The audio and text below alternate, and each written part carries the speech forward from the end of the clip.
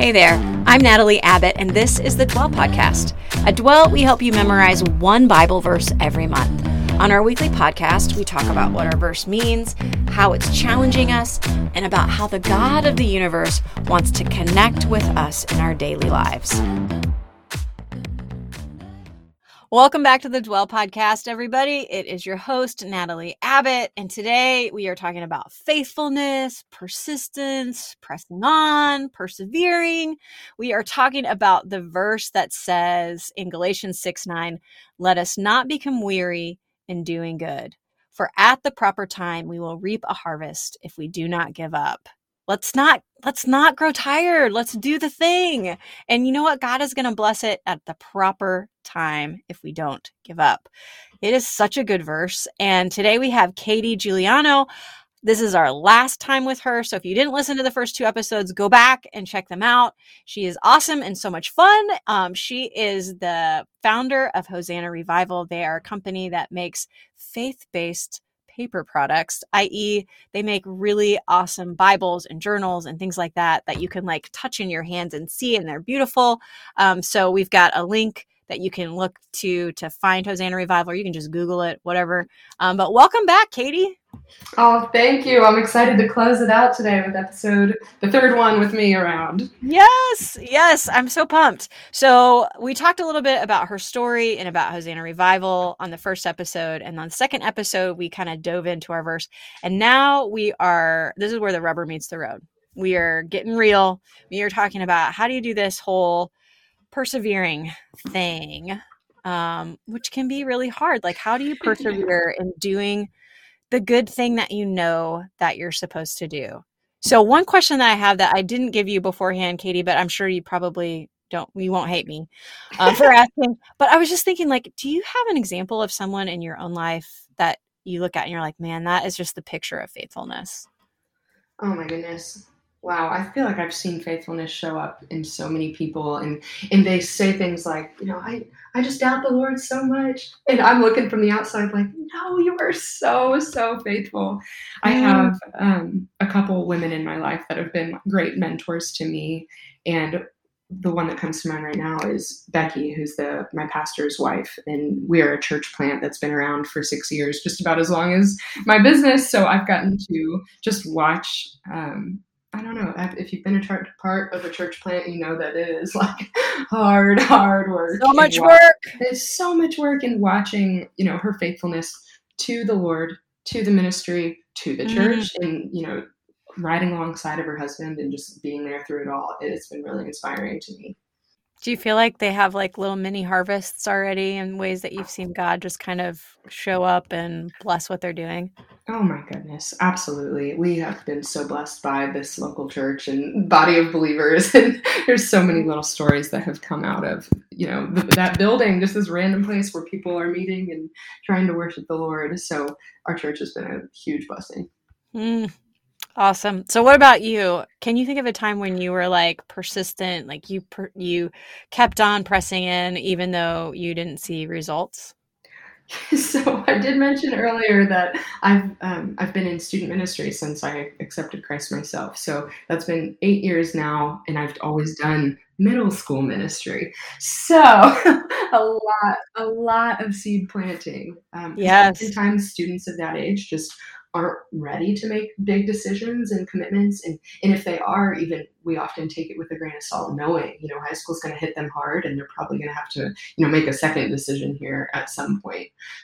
So many of my ministry stories have been me planting seeds and really struggling watching someone else reap the harvest.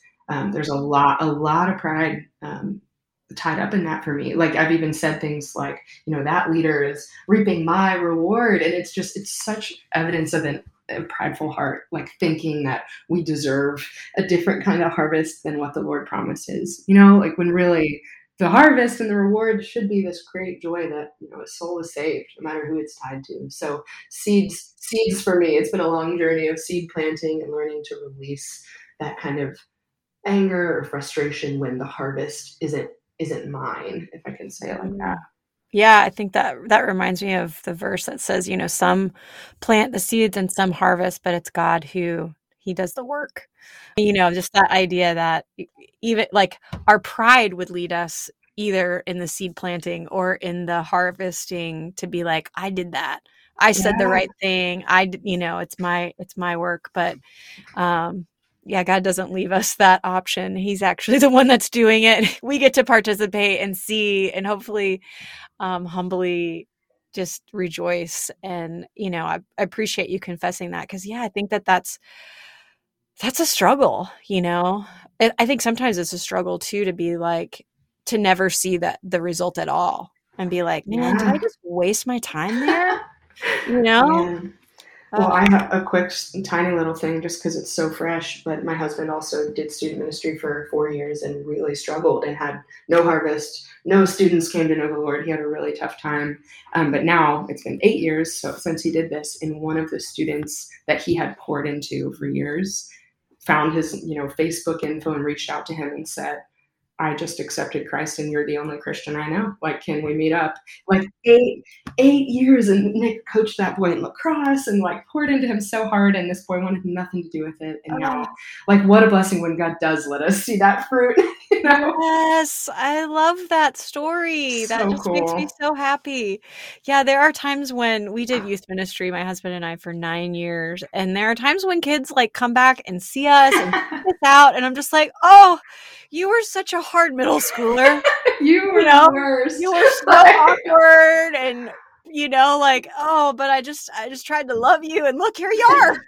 It worked. You're Something a normal, worked. healthy adult and functioning with everything. Oh, that's awesome. I love it. Okay, so go ahead. No, I was just going to say, any ministry, whether students or not, like, that is the story. Ministry is just seed planting, just a whole lot of planting seeds and hoping something falls on good soil. Oh my gosh, so much of it is, and you get so much like criticism, you're not doing it right, and you already feel insecure, just like, man, whew, you just gotta keep in there, hang on, hang tight. So here's a question. Have you ever had anybody throw your kindness back in your face?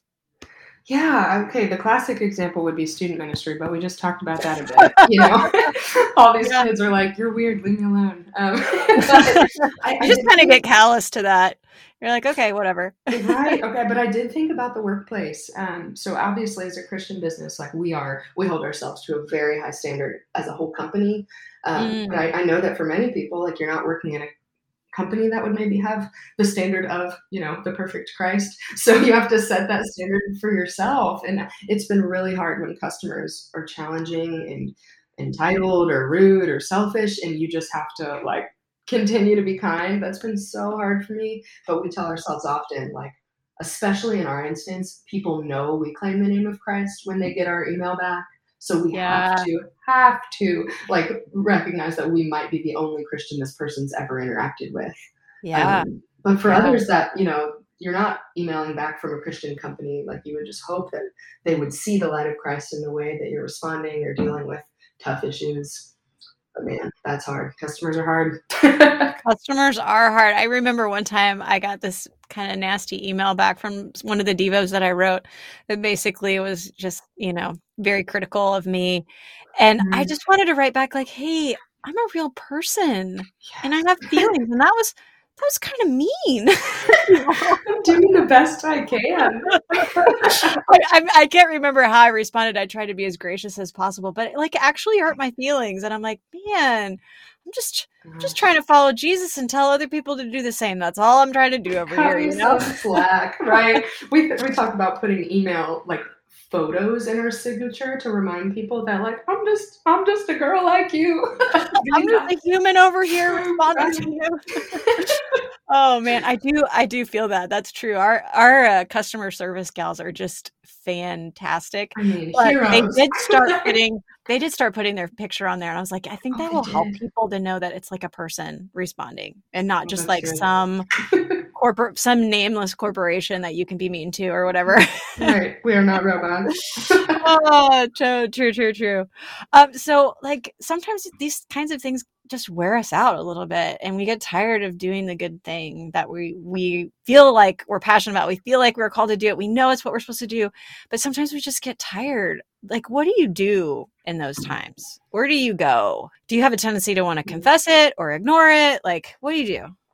And I think for me, knowing myself personally, it is easier, and maybe this is everybody, it's easier to run to a person rather than run to the word. So, and we see that turn so negative so fast when it turns into gossip or venting, that dreaded word. Right.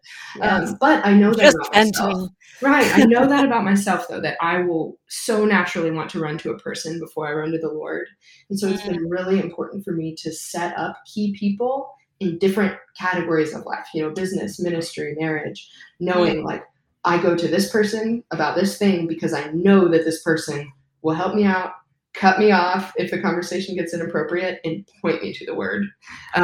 Because I'm so like in those moments when you're in that place when you need help and you're weary and you're burdened, you need someone to tell you to get in the word sometimes. Like I'm too weak in my flesh to do it on my own. So for me, that community piece has been the most important. I love that. I love that idea of like, hey, I've got somebody over here that if I'm having a struggle, I don't talk to everybody about it. I just talk to this one person, and they are going to hold me to the standard and they know their job. Sure that they know that they gotta help me through this situation in a good way. Oh, I love that. So you get worn out, you get tired, you get frustrated. That's what you do. I love that. That's what you do.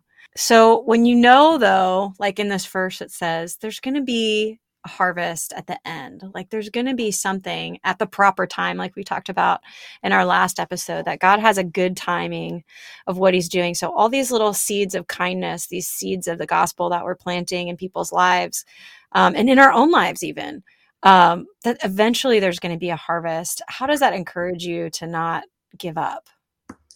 So that feels like an easy youth group answer. Like, hey, the harvest is coming. The harvest is good. And close the Bible and walk out the door. But I think what's so interesting is like, if we don't trust the person making the promise, we're not going to believe that the harvest is actually good. We can say it's good, and we can say, heaven's going to be awesome. Eternal harvest is worth it. But like when we really examine our hearts and like what we believe about the Father, the character of God, like I think for me at least, I've uncovered so many times, like, do I actually trust him? Because these earthly promises are right in front of my face and they look good and they're tangible.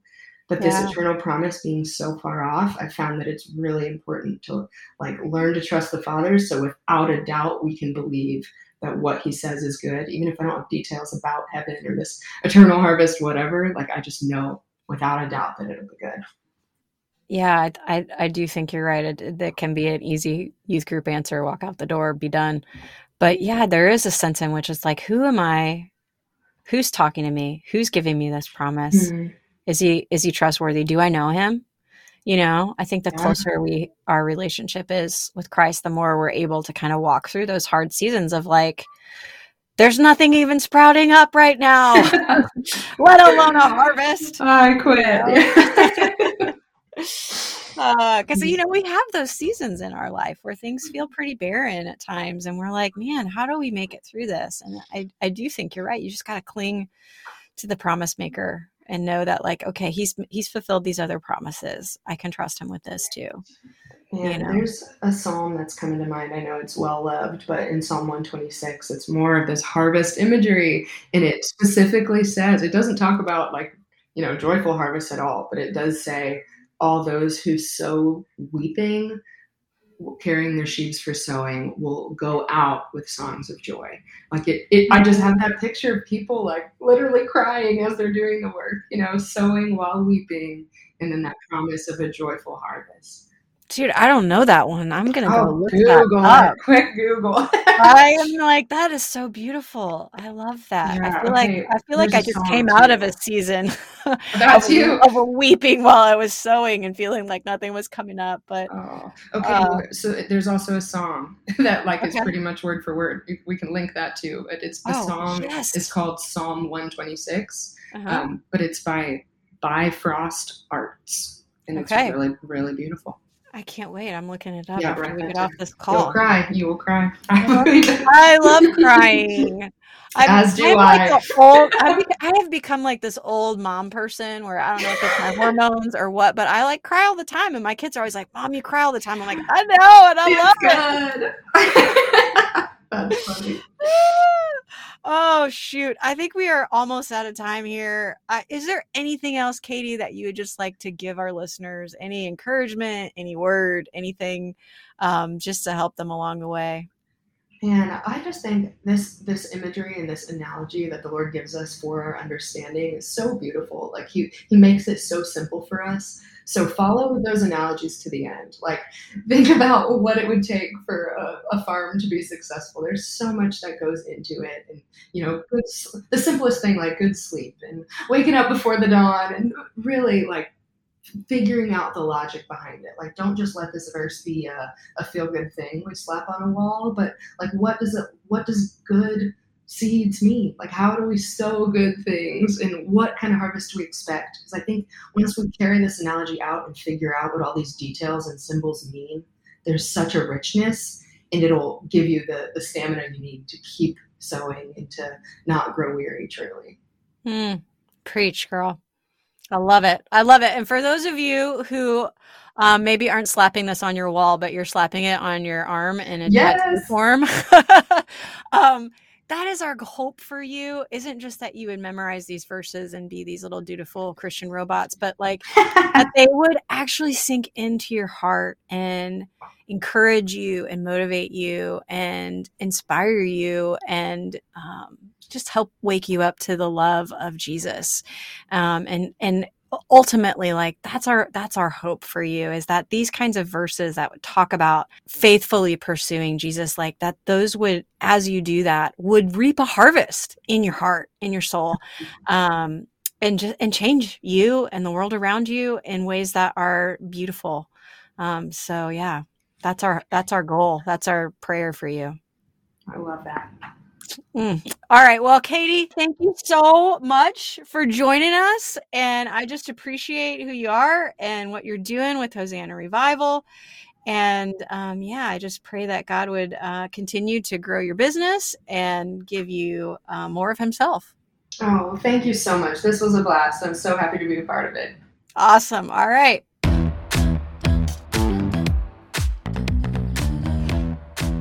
Hey, thanks for joining us on the Dwell Podcast. You can find out more about us at Dwell Differently on Instagram, Facebook, and at dwelldifferently.com online. We help people connect with God through scripture memory, daily posts, a weekly blog, and of course, this podcast.